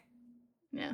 And then we find out that he's actually someone Roy knows, and now he's getting like pulled into the main story Mhm. and everything. So Mhm. Yeah, against his will. It Yeah, it's seems. yeah. Yeah, I feel like the only like 100% main characters in this story are Ed and Al. Pretty much. But there's like Yeah. a lot of other like super important characters like Roy and Winry and Yeah, Riza. Yeah, and then, like, Ling, Lanfan, May, Scar. mhm, who are all like probably about equal importance, but like they like drop in and out of the plot. Like we'll have whole sections of the story without seeing Roy or Winry, but We definitely usually see Ed and Al. I can't think of a Mhm. chapter that didn't have either of them at all. yeah. Like those, Mhm. there's usually like parts of a chapter that won't have them at all, Mm-hmm. like Yeah. military stuff. But usually they show up at some point. Yeah. But yeah, there'll be like a couple whole chapters. Like Riza wasn't in the last episode, I think, at all until she rolled up in the car, or like they were in the in Roy's prank call station or whatever. Just like as an example, I guess. And even Roy wasn't very much involved with that fight. Mm-hmm. Mhm. But then like Havoc made an appearance again in this chapter, for example. So yeah, he's like a dude on the on Roy's team. Mhm. And he keeps coming back. Right. So I thought about something. I think this past week while watching a TV show, and you get a lot of characters with backstory, but you don't oftentimes get characters with like a concurrent story. Mm. Just something happens that's not necessarily related to the plot, but like that they live their lives like when the camera's not on them, Mhm. you know, that sort of thing. And like I think the closest that I can think of, and maybe it's because it's recent and on the top of my head, is like seeing Azumi in Central Mm-hmm. and May in Risen Bull, you Yeah. know, that sort of thing, where like you don't come by and just be like, oh yeah, this person, you know, they got divorced, like since you last talked to them, and like not because it's related to the story, but just like they were living their own Mhm. lives. And I don't know. I mean, I guess it kind of makes sense. It's not related to the story that you're telling, but like it also. I mean, I don't know. It was just something I was thinking about, and I think it sort of we're sort of talking about character development and things like that, and how you know what makes these people very relevant characters is that you're getting very detailed, well thought out backstories for even these tertiary Mm-hmm. characters. And I don't know. I just what would a story be like if that happened? Would that be confusing? Would that be just not good storytelling? They just would But I you don't know. wouldn't care about them. It would be like a monster of the week kind of situation. Well, not I necessarily. guess. Like, I mean, I'm thinking like you come back and something happens with Roy, like that happened. That's again not necessarily part of the story, but like um, something that I mean, I guess Roy is a bit more main character than you might, but like I don't know, just what would be a good Well, like I was like example? happy that Panino was paying back. She got a real job and she was paying back That's whatever true. Dom. Yeah, I can never remember his name yeah, the first time. Yeah. um, Like for example. Yeah, I feel like if yeah, it's too big a thing, it like can feel unearned. If it's Yeah. just like while you're gone, this big thing happened, but yeah, like you can do small things that you're like, oh yeah, they're living their lives. Like all of yeah. Winry's customers, like we don't know most of those That's people, but like Yeah, true. who that's gives? obviously implied to have that's obviously implied to have she's developed these relationships in the time since we've seen her. Mhm. Yeah, I guess you're And right. it's good for Winry. Like I feel like we Yeah. empathize with that because we like Winry. Yeah, and Yeah, if she had like come back and been like, oh by the way, I got married, You'd be or like, what something the like fuck? that, like that's true. like, Yeah, My hopes yeah, are dashed. yeah. For her and Ed. yeah. Or like yeah, for sure. Something like that. Mhm. Yeah. They go back to Fu comes back and he's like, I became the emperor while you were gone. I found immortality. And you're like, what? It's kind of a ripoff, right? Like when you don't get to see Yeah. their like character development, like something just happens. That's true. Yeah, I guess that's why Mhm. it kind of feels like yeah. I guess like if you came back and like because there's a lot of fighting going on. So if Lanfan came back without an arm from something you didn't see, I guess that would sort of be very Yeah. like, well, you'd be like, well, why? what happened? I kind of want to Yeah, know. Why? I would be Yeah, like, Yeah. as a storytelling reason, why would you do this? Like, why Mhm. wouldn't you show the arm Yeah. getting cut off? Yeah, I feel like you'd Mhm. only do that if it was like, oh, she disappeared years ago and we don't know where she's been, and then she like shows yeah. back up and she doesn't have an arm, and like Yeah. yeah, wicked scar over her eye or Yeah, something. she has then a it's like, Ouroboros tattoo on her eye or whatever. yeah. Yeah, exactly. Like, but then you don't know that Yeah. character, so it doesn't matter. Like, it's not the same as meeting a one-off character and then them coming back. yeah, I think it's just the interesting thing about FMA specifically is that there are a lot of characters like this that we care. The story is developed. They're developed enough that we care about them. Mhm. yeah. Like it could be, and we talked about it a lot of times. It could be like when we just lives in Resin Bowl, and then she's just a side character, and she has some like moments with them, and then nothing happens. But she obviously has her own life. Like they all obviously have their own internal things that are going on. Mhm. Mhm. A lot of it is like, I mean, we see a lot of things. Like Roy doesn't go off and then be like, I found out that the Fuhrer is a homunculus. You Yeah. know? Well, but Yeah. I mean, I feel like that's too related to Yeah, the yeah, story. yeah. You know, I mean, it would be. I mean, I guess something similar is Havoc having a girlfriend and then finding a new one. Yeah. Again, that was. It was set up as the new one such a was kinda long running related to- gag, though. It was so great. Yeah, Our that's pal true. really Yeah. fooled us. Mhm. Really, she really fooled Yeah. me into lulled me Mhm. to a sense of security that I was like, oh, he's just like that type of character. It's just a gag. No. He was Mhm. hating lust. Yeah. And then she paralyzed him. Yeah. Life is cruel. Oh. Yeah. Love is a bad.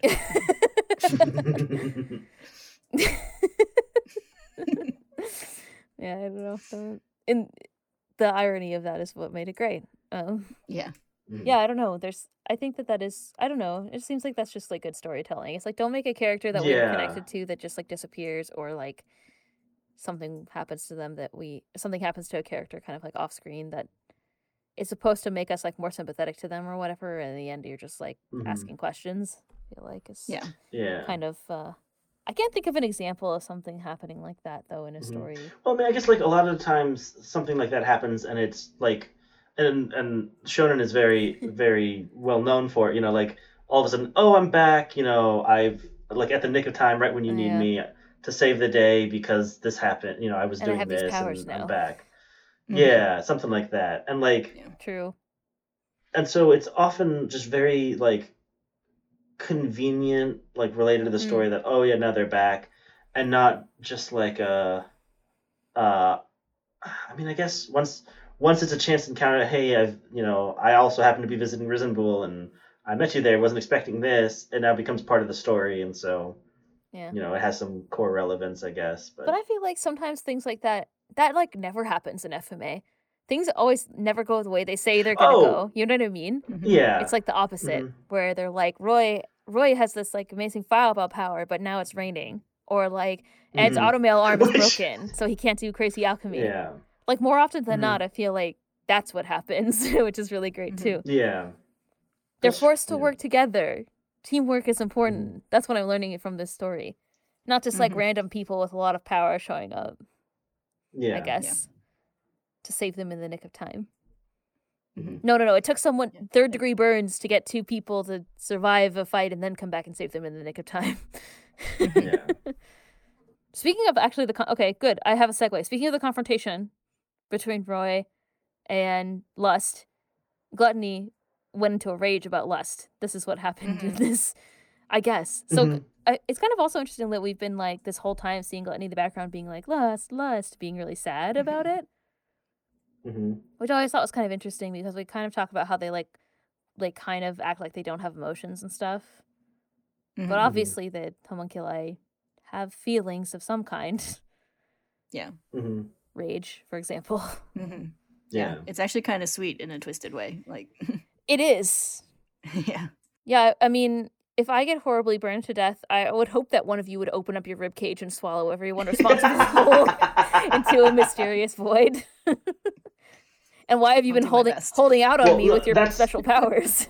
That's only after someone kills you at least Oh, yeah, 5 yeah. times. Right. Yeah. I have to gain a semblance of immortality first. Mhm. But then once I do that, the bar's been raised. That's all I'm saying. On vengeance. But yeah, so Gluttony goes into this rage and then like sucks up. I thought all the homunculi seem to have this kind of like true form, right? And Gluttony's is really horrifying. It's just like the like creepy eye inside this void with these like rib things sticking out over it, and his tongue Yeah. is still like attached. It's like super weird. Mhm. Mhm. But it's like the mouth doesn't even have to like swallow, like actually physically swallow things. It has this kind of like creepy like beam that it uses. And I don't even know if it's like controlled by Gluttony. Like they kind of like are like there was another monster inside the monster or whatever. Mhm. I mean, I assume that it's controlled by Gluttony, but like it. I think it's controlled by him, but he's very like, even before this, is just kind of ruled by his like base emotions and desires. Yeah. Because he's just like, can I eat it? Can I eat it? True. And so like now he's just like going on like pure rage. Super Saiyan Gluttony. Mhm. Yes. Because like even like toward the end when the boys are all like hiding in the bushes, being like, "What the heck do we do?" He's just like raging around randomly. Yeah. True. Yeah. Roy's not even there anymore. So. Mm-hmm. And I think, and like it seems that there's some kind of control over the power too, because Gluttony swallowed Roy's like fireball and then like shot it back out somehow. Mhm. So, Mhm. or it somehow came back out. Like it's not really clear, but Yeah. that was the thing that also happened. Yeah, I love everyone's like shocked faces when he swallows. Yeah, I the know. fire. That's also Yeah. how I felt. I was like, oh no. Yeah. Roy's like, no problem, I can handle this, guys. And it's just like, the fire's gone. It's like, oh no. Yeah. Now what do we do? Very few things worked in the first place, so.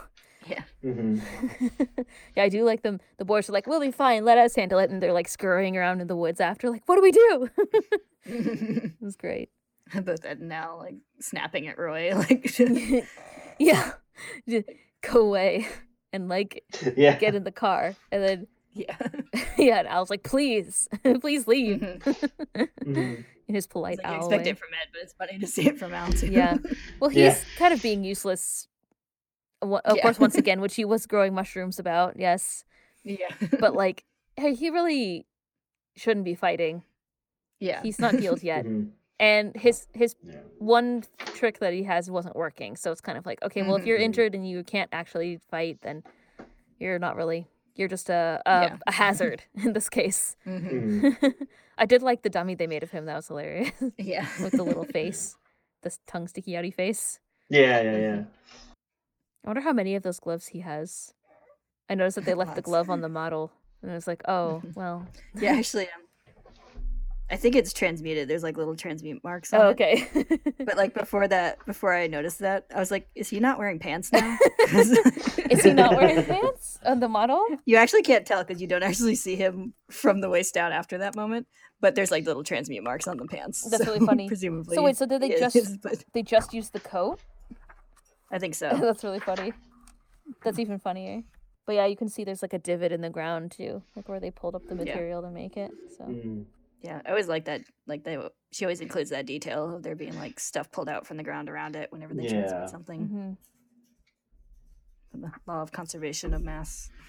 Yeah. I guess maybe the mouth does stretch out, because like you can see the teeth stretching out sometimes, but sometimes it doesn't. Yeah, the seem ribs like. are definitely mobile, but Mhm. Yeah, but like, are they controlling the sucking of the things, or is it just a horrifying side effect?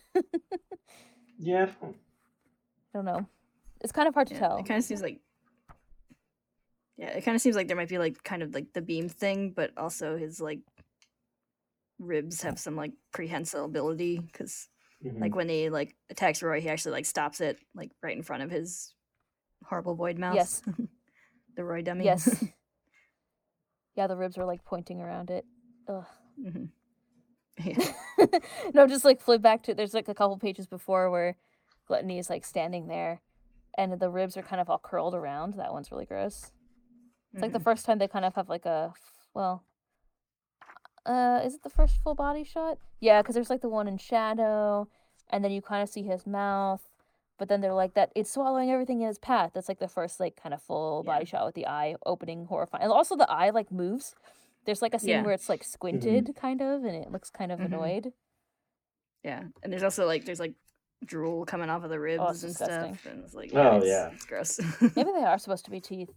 They're just rib-like teeth. Yeah, well, it seems like it like as they like go further down, it's like they transition from being teeth to being ribs. So Mhm. I don't like how his tongue is still there. I feel like you shouldn't Yeah. have a tongue. You don't need it if you have a big gut swallowing things, a gut void. Mhm. It's disgusting. It's so horrifying. Also, there's the creepy like envy neck face, the horse neck face, and Oh, the yeah. hand. Oh, about that horse. I feel like, What about that horse? well, it gives me like Nina Xander vibes. I don't know if it's just because it has the mane that kind of looks like the hair and the It gave tail what and like the vibes? eyes. Nina Xander? Nina X Alexander? Oh, Nina Chimera. Alexander. I thought you said Nina Yeah. Xander, and I was like, what are you talking about? Yeah, it's because of the creepy soulless eyes, I think, Yeah. and the But hair. I think also the hair, yeah, because it had a similar hairstyle over the But the horses face. have hair, like veins. That's true. That Not is like true. dogs. Dogs don't have bangs. I guess they sometimes have bangs, Yeah. but horses definitely have bangs. It's when the hair starts getting all pointy and Yeah. more envy-ish. That's like kind Ah. of creepy. I just think it's Mhm. the face with the long, creepy neck. yeah, like I don't like that. Envy's face like coming Yeah. out of the Horse neck. horse face. Horse face. And That the, like, reminds and the like me. hoof turning To a into hand, a that's hand. disgusting. Like, Oh yeah. In the 2003 anime, at some point they bring back Shao Tucker Uh-huh. as a chimera, Oh. and he's like half he's like a goat or weird something, bear thing. kind of like a satyr maybe. It's a life that he deserved, but I feel like- frankly. Yeah. But I feel like he had a creepy Is he long neck half like Danny that too, DeVito? didn't he? Wasn't his head like upside down on his back or something? That sounds It was really weird. horrifyingly It was- familiar to me. Yeah. With the glasses. Mhm. That's how you know Mhm. it's him. Are you Googling it? Yeah. Oh, is this what? Am I gonna Is have this what it nightmares? is? He's like on the back. Like of- Professor Quirrell. His head is like facing the other way, and so it like stretches out to face forward. It's bizarre. WTF. Anyway, yeah, it's definitely the life he deserved. That's what I'm saying. I stand by what I said. What were we talking about before? Oh, we're talking about creepy transportations and stuff. That's fine. Yeah, so yeah, they have that to deal with now. No, You mean yes. the horse envy? The horse envy. Mhm. Envy's there. Horrifying gluttony and horrifying horse envy. Yes. Mhm. The devil's horse envy. Yeah, Did I call him a hellish horse? I can't remember. I think what my so. description was. Something like that. Like a horse ain't right. Yeah, no. I definitely was like, why is there so much focus on this horse running on this cliff? It was very strange. Then I was like, oh, I understand. Like two panels later. Yeah, somehow I literally never noticed that when I Because was you're like reading the before. dialogue where he's like, Yeah. the fears are Kinda homunculus? cool. Yeah. Oh my god. Knox said through grunts and like puffs of his cigarette. There's sometimes when I wanted to like describe his expression, and I was like, Knox frowns, and I was like, he's always frowning. It's not really a change. He frowns a lot. Yeah. So speaking of weird chimeras and crap, they still have Dr. Marco. So we had that conversation Yes, they with do. Envy and Dr. Marco, which we haven't talked about yet. Mhm. Dr. Marco thinks he has it all figured out, Mhm. and he thinks that the blood shed is that their grand scheme is to turn all of Amestris into a Philosopher's Stone, which I can buy at this point, since they Mhm. have the giant vat already. He's apparently close, but Not quite. I mean, they have a bunch of Yeah. tubes going places, so maybe that's all part of this whole scheme of that's like connecting. Because like Dr. Marco suggests that they have some kind of crazy underground transmutation circle or whatever that they're built under Amestris, and then they're using the at least that's what's implied by I think the visualization. I don't know if that's actually what he meant, but Mhm. Mhm. that the next target is the north so that they can complete the transmutation circle or whatever. Yeah. But yeah, apparently that's not quite right. Mhm. And then they argued again about the village or whatever, but I mean, that was just a side note. Yeah. I like that like Wrath basically sent Envy to go get Gluttony. He's like, go pick up Gluttony. Yeah. And he's like, oh, I hope he's not in a rage. Yeah. But yeah, it's just another like, so Dr. Marco's still there. And I like how they have like little weird rat chimera things guarding him too. Yeah. Mhm, mhm. Dog, rat. It's kind of things. interesting that like the Fuhrer seems to be like one of the younger homunculi, since Greed didn't know who he was. Mhm. Mhm. And he's But only he seems 60. to have some. Yeah. But he seems to still like have some authority and stuff. Like Envy grumbles because he always grumbles, but still does what he tells him to do. There's Yeah. definitely some kind of pecking order. I feel like we talked about it before.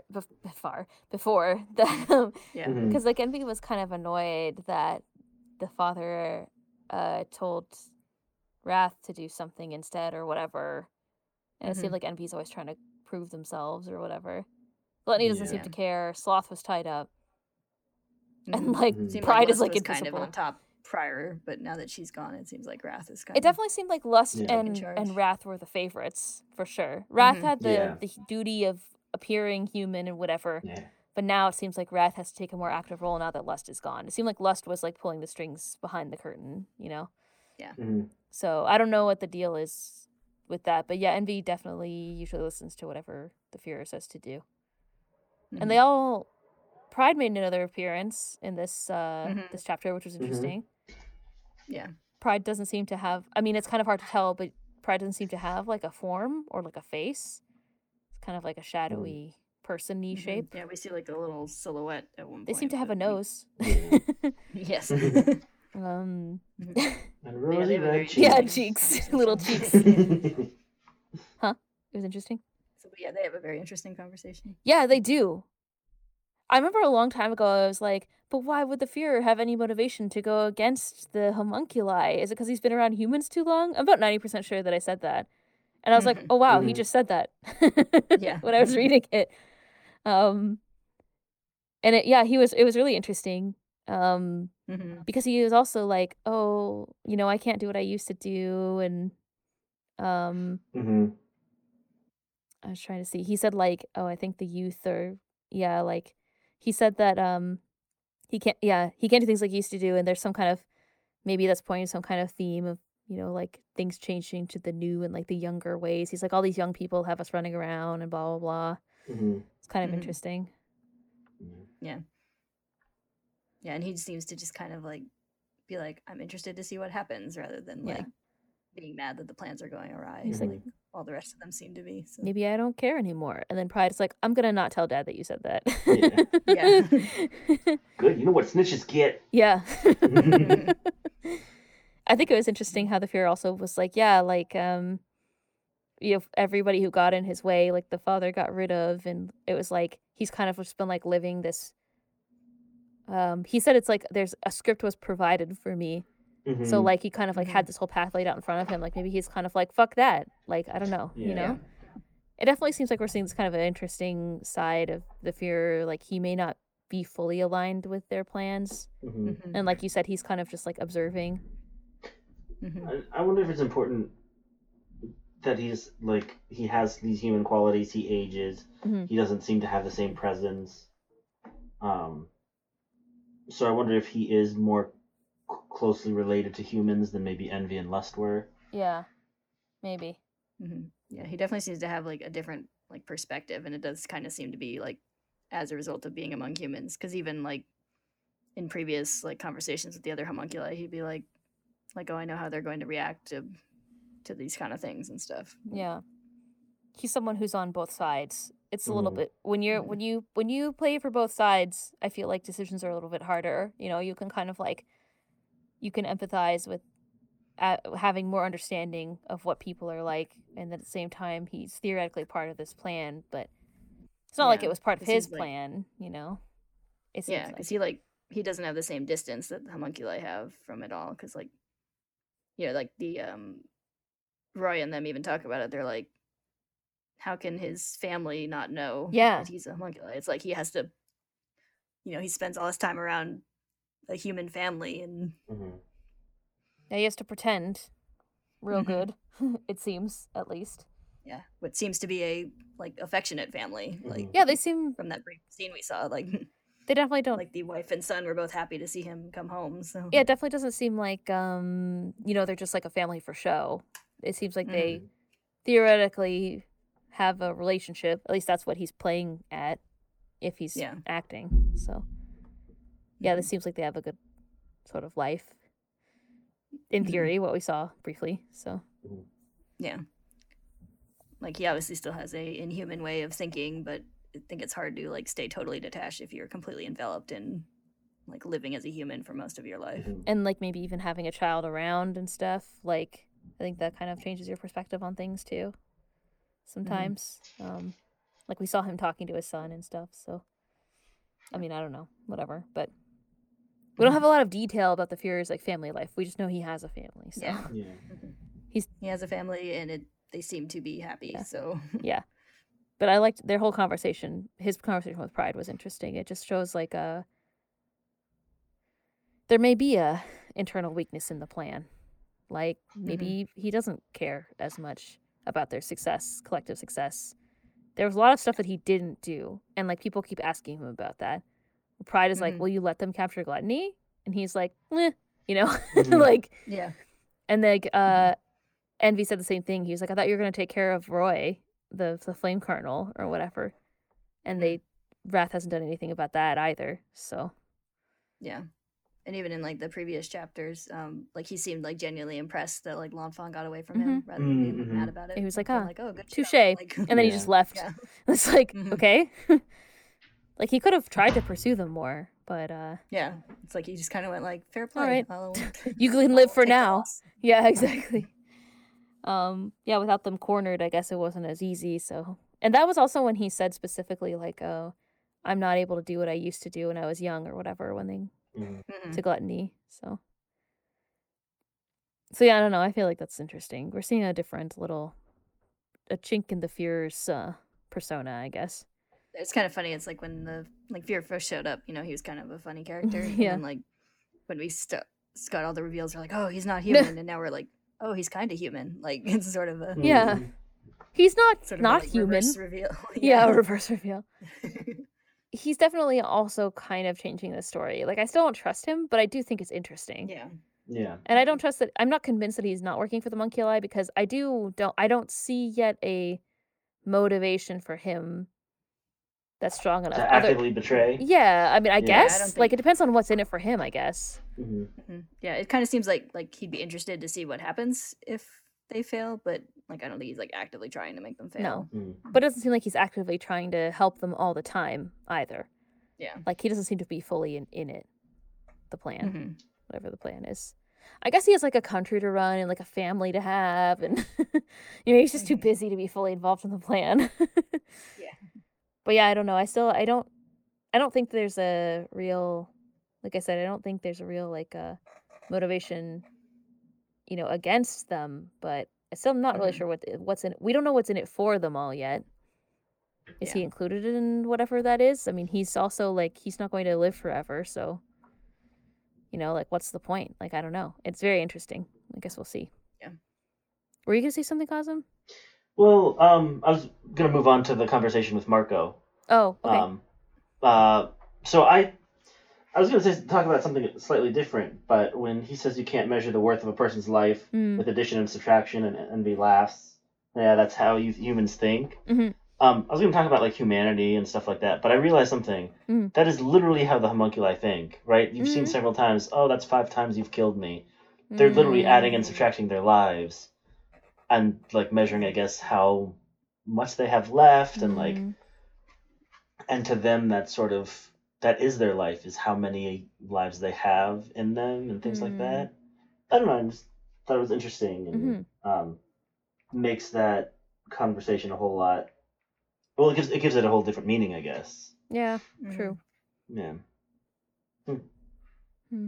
Cool and interesting. Yeah. I don't know. The conversation is kind of interesting. Like, I wonder what else is going to come from that, because they're keeping Dr. Marco hostage, I guess, for their, like, sacrifice plans. Mm-hmm.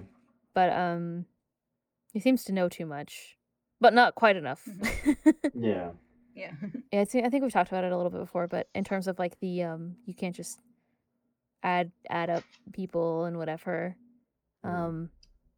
There's obviously a lot of discussion about, like, humanity and what that means, and, like, Yeah. connectedness to people and who's important to whom and stuff. So, Mhm. like, I think it just kind of, like, adds to that. But Mm. it is interesting that they're like, yeah, you killed me 3 times. It's like, that is kind of, Yeah. in a way, that is what life is to them, I guess. Yeah. So, And I think we've seen it. I think we've seen it from Greed, or maybe it was Wrath talking to Greed, like, I've killed you this many times or something. true. And then I think Envy said it to Lanfan. Yeah, Lust said it, I think, to Roy, Mhm. or during that confrontation at some point. Something. And I mean, I guess that carries into the sort of discussion of humanity and how they kind of aren't quite the same. Because the I guess it's a thought experiment or something like that. You've got the rail track that's going to go over 5 people, and you could switch it to go over the one, old homeless man. Which one do you choose? That sort of thing. Mm-hmm. And like that is a very difficult decision to make, because of the humanity involved, and they kind of don't see that as they don't think the same way, right? Yeah. And I feel like that's a core part of humanity is at least struggling with that decision, right? True. You may have your thoughts, you may come to terms with, if I were in that situation, this is the decision I'd make. But A, is it really? And B, there's usually a lot of thought, and like it's a very deliberate, maybe not deliberate, maybe it's a very Probably the opposite. It's, like, emotional, driven, right? Yeah. Like, you can't rationalize that decision in that kind of situation. Envy is kind of like, you could if you just counted up the numbers. Yeah. That's the proposal. But people value personal connection more than numbers, right? Mm-hmm. But yeah, I don't know. They're not human, as they continue to prove over and over again. Yeah. Yeah. Just sort of a follow-up on last time, because we were talking about how Scar kind of for the first time had to really take a reflection on his actions. We talked about Xiaomei, or we talked about not Xiaomei. We talked about Mei Chang healing his leg. But he had to reflect on the. We talked about how we alluded to last time how he was thinking about how he was taken aback by Winry, Hmm. And then this time he was still thinking about her. Yeah. And he was literally like, is that what I look like when I'm doing this Hmm. vengeful Yeah, I said quest? something last time about like that seems like it's kind of like the first time he's sort of seen like his actions from the other side. Yeah. Hmm. Of the like being on the receiving end of someone who's like looking at him with like hatred and vengeance Mm-hmm. because of like some action in the past that he did. So Yep. It definitely seems like a, like character development moment for Scar. I don't think we've still seen the Yeah, full definitely. resolution yet, but Yeah. yeah, it definitely seems like it's kind of shaken up his Resolve. sort of steadfast belief a little Mhm. bit. as it should, in my Mhm. opinion. Yeah. We only got to see him for really like a couple panels where he wasn't just like fighting them or running away, limping away. Yeah. So Hmm. hopefully we'll get to see that more, I think. I can't remember when we were talking about Winry. Did we talk about the fact that she's in love? Oh, we didn't! That's so Yeah. important. Mhm. Ariel's in love. Supposed to say Ariel in love. I used to watch Little Mermaid a lot as a child. Yeah, Winry's admitted it. She said it. Mhm. Shouldn't even fake Said say the it. word. Like how whatever last time I was saying, like when you notice their backs, that means you're in love or whatever. Mhm. And then Ed put his coat around her shoulders, which means they're in love. I was editing it and I said something like, as far as I'm concerned, they've already said it. Yeah. But when we actually said it. Mhm. Mhm. In love. Ed was like, Yeah. next time I cry out, it'll be tears of joy. Also in love. Just saying. Mhm. Yeah. You can tell because he was so Yeah. embarrassed. That obviously means he's in love. Yeah. Yeah, it's a really sweet moment. And I like how we've had that kind of thread of her like noticing his like back in the recent chapters. Yeah, it didn't really come out of Mm. nowhere or And then, like, anything. yeah. And then like all her like little kind of flashbacks as she's remembering that, or like several of them are like him from behind, and then she sees them like walking away on the train platform. I do like the And it's like, oh, oh right. The flashbacks of him as a child being like, I need you to help me. Mhm. One year. I'll do it in a year. Like kind of like Mhm. admiring his determination. I yeah. thought that was sweet. Mhm. And I guess caring about helping him. Mhm. Mhm. Like with the automail and recovering and stuff. Oh, there was one more thing about this. With Ed being in love with Winry, it's when Lanfan asks for an automail mechanic. Mhm. I don't know. I don't think like the way he looks at his arm. It just seems very fond, as if he's Mhm. thinking of her and like deeply in love, obviously, but very expressively there. Yeah. And I don't know. Yeah. I feel like we didn't talk about it that way yet. No. Mhm. Um, He has a lot of moments that I like. I love like that where he like is obviously kind of like praising like his automail in a way that's like obviously about Winry. mhm. Yeah. Like there's like the bit like I think it was in the greed fight when he's like kind of coming to and he like flexes his hand and he's like, after all this, my arm still works. My mechanic sure is amazing. Mhm. And stuff like that. Yeah. Did he say something to Pinako or did she just say like well he said I can tell Oh, it's yeah, getting she said- better. I can tell she's working hard because my automail's better Yeah. or whatever. Or Pinako Yeah, said Panaka that. said like Panaka said like she could tell that she's like learning a lot from there and just by looking at the automail and he like smiles fondly in the kind of the same Mhm. way as in this chapter, like down at his arm and is like Yeah. he's like, now that you mention it, it is better, isn't Yeah. it? Like, It's cute. mhm. He doesn't really want his arm back. He likes the keepsake he's gotten. Okay. I need to visit Winry Automail is a to metaphor. fix my arm. It's not just because I just want to see her or whatever. Yeah. It's a metaphor. Because I like you or anything. Huh? He's like, it's not like I like you. Or Yeah. anything." Just going to fix my arm. He said, also in a Shonen Lee way. Yeah. What were you gonna say? It's a metaphor, or what were you joking about? I was just joking. Like the fact that he'll like praise the automail And not her, yeah. and Yeah. yeah, and like when we're gonna talk about the autumn, like I was joking, but I'm kind of Mhm. serious. I Like, know. the fact that and like when we like, her like scolding him for not taking care of his automail is obviously take care of yourself. Mhm. Mhm. Like, Yeah, it's definitely their Mhm. metaphor for talking Yeah. about each other. Mhm. mhm. It's funny. Plus, she helped him get back on his feet, literally. Mhm. I like the times where he says like, I need you to be there so that I can, like stand on my own feet or something. I remember him saying that in one of the fights, or after getting his automail fixed or something. Like, so he's acknowledged that, I think, and he said that to her with the gun too, didn't he? Mm-hmm, It's like, you gave me an arm and a Yeah. leg, like. You've always been there to support me, essentially, is the... Yeah. It's also kind of just sweet talking looking around. back because, like, in the first chapters, what he says to Rose at the end is like, you got 2 strong legs, so like get up and walk forward. Uh-huh. Mm-hmm. And like that's obviously like a thing he values is that, like, she gave him the ability to do that himself. Yes. To not be dependent on other people. Mhm. Mm-hmm. They value each other. That's what I'm saying. She values his determination, and he values her smarts and skills and emotional whatever. Mm-hmm. Everything. Yeah. Her everything.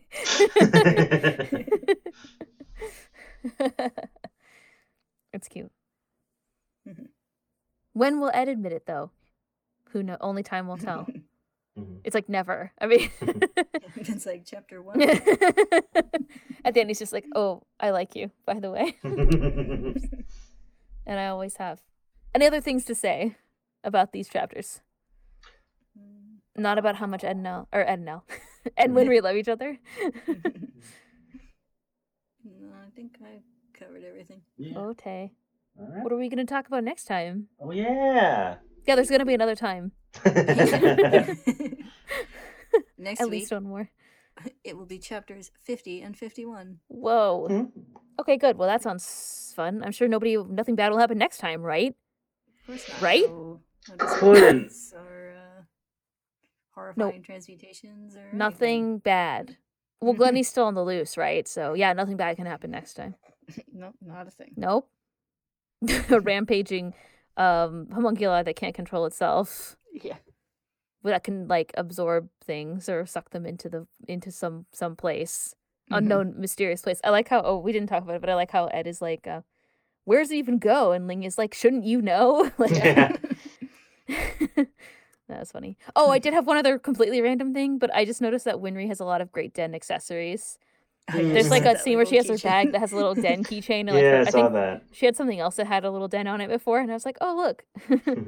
It's another den. This is cute. Anyway, that's completely random. Yeah. It's not relevant at all, but it made me happy. Mhm. Anyway, okay, now I'm done. All right. Next Yeah, time. next week, 50 and 51. Thank you all for listening. We Thank will you. see you next time. All right. See ya. Bye. Bye-bye. Bye-bye. I'm ready for the dismemberment next time. I'm never ready for the dismemberment next time.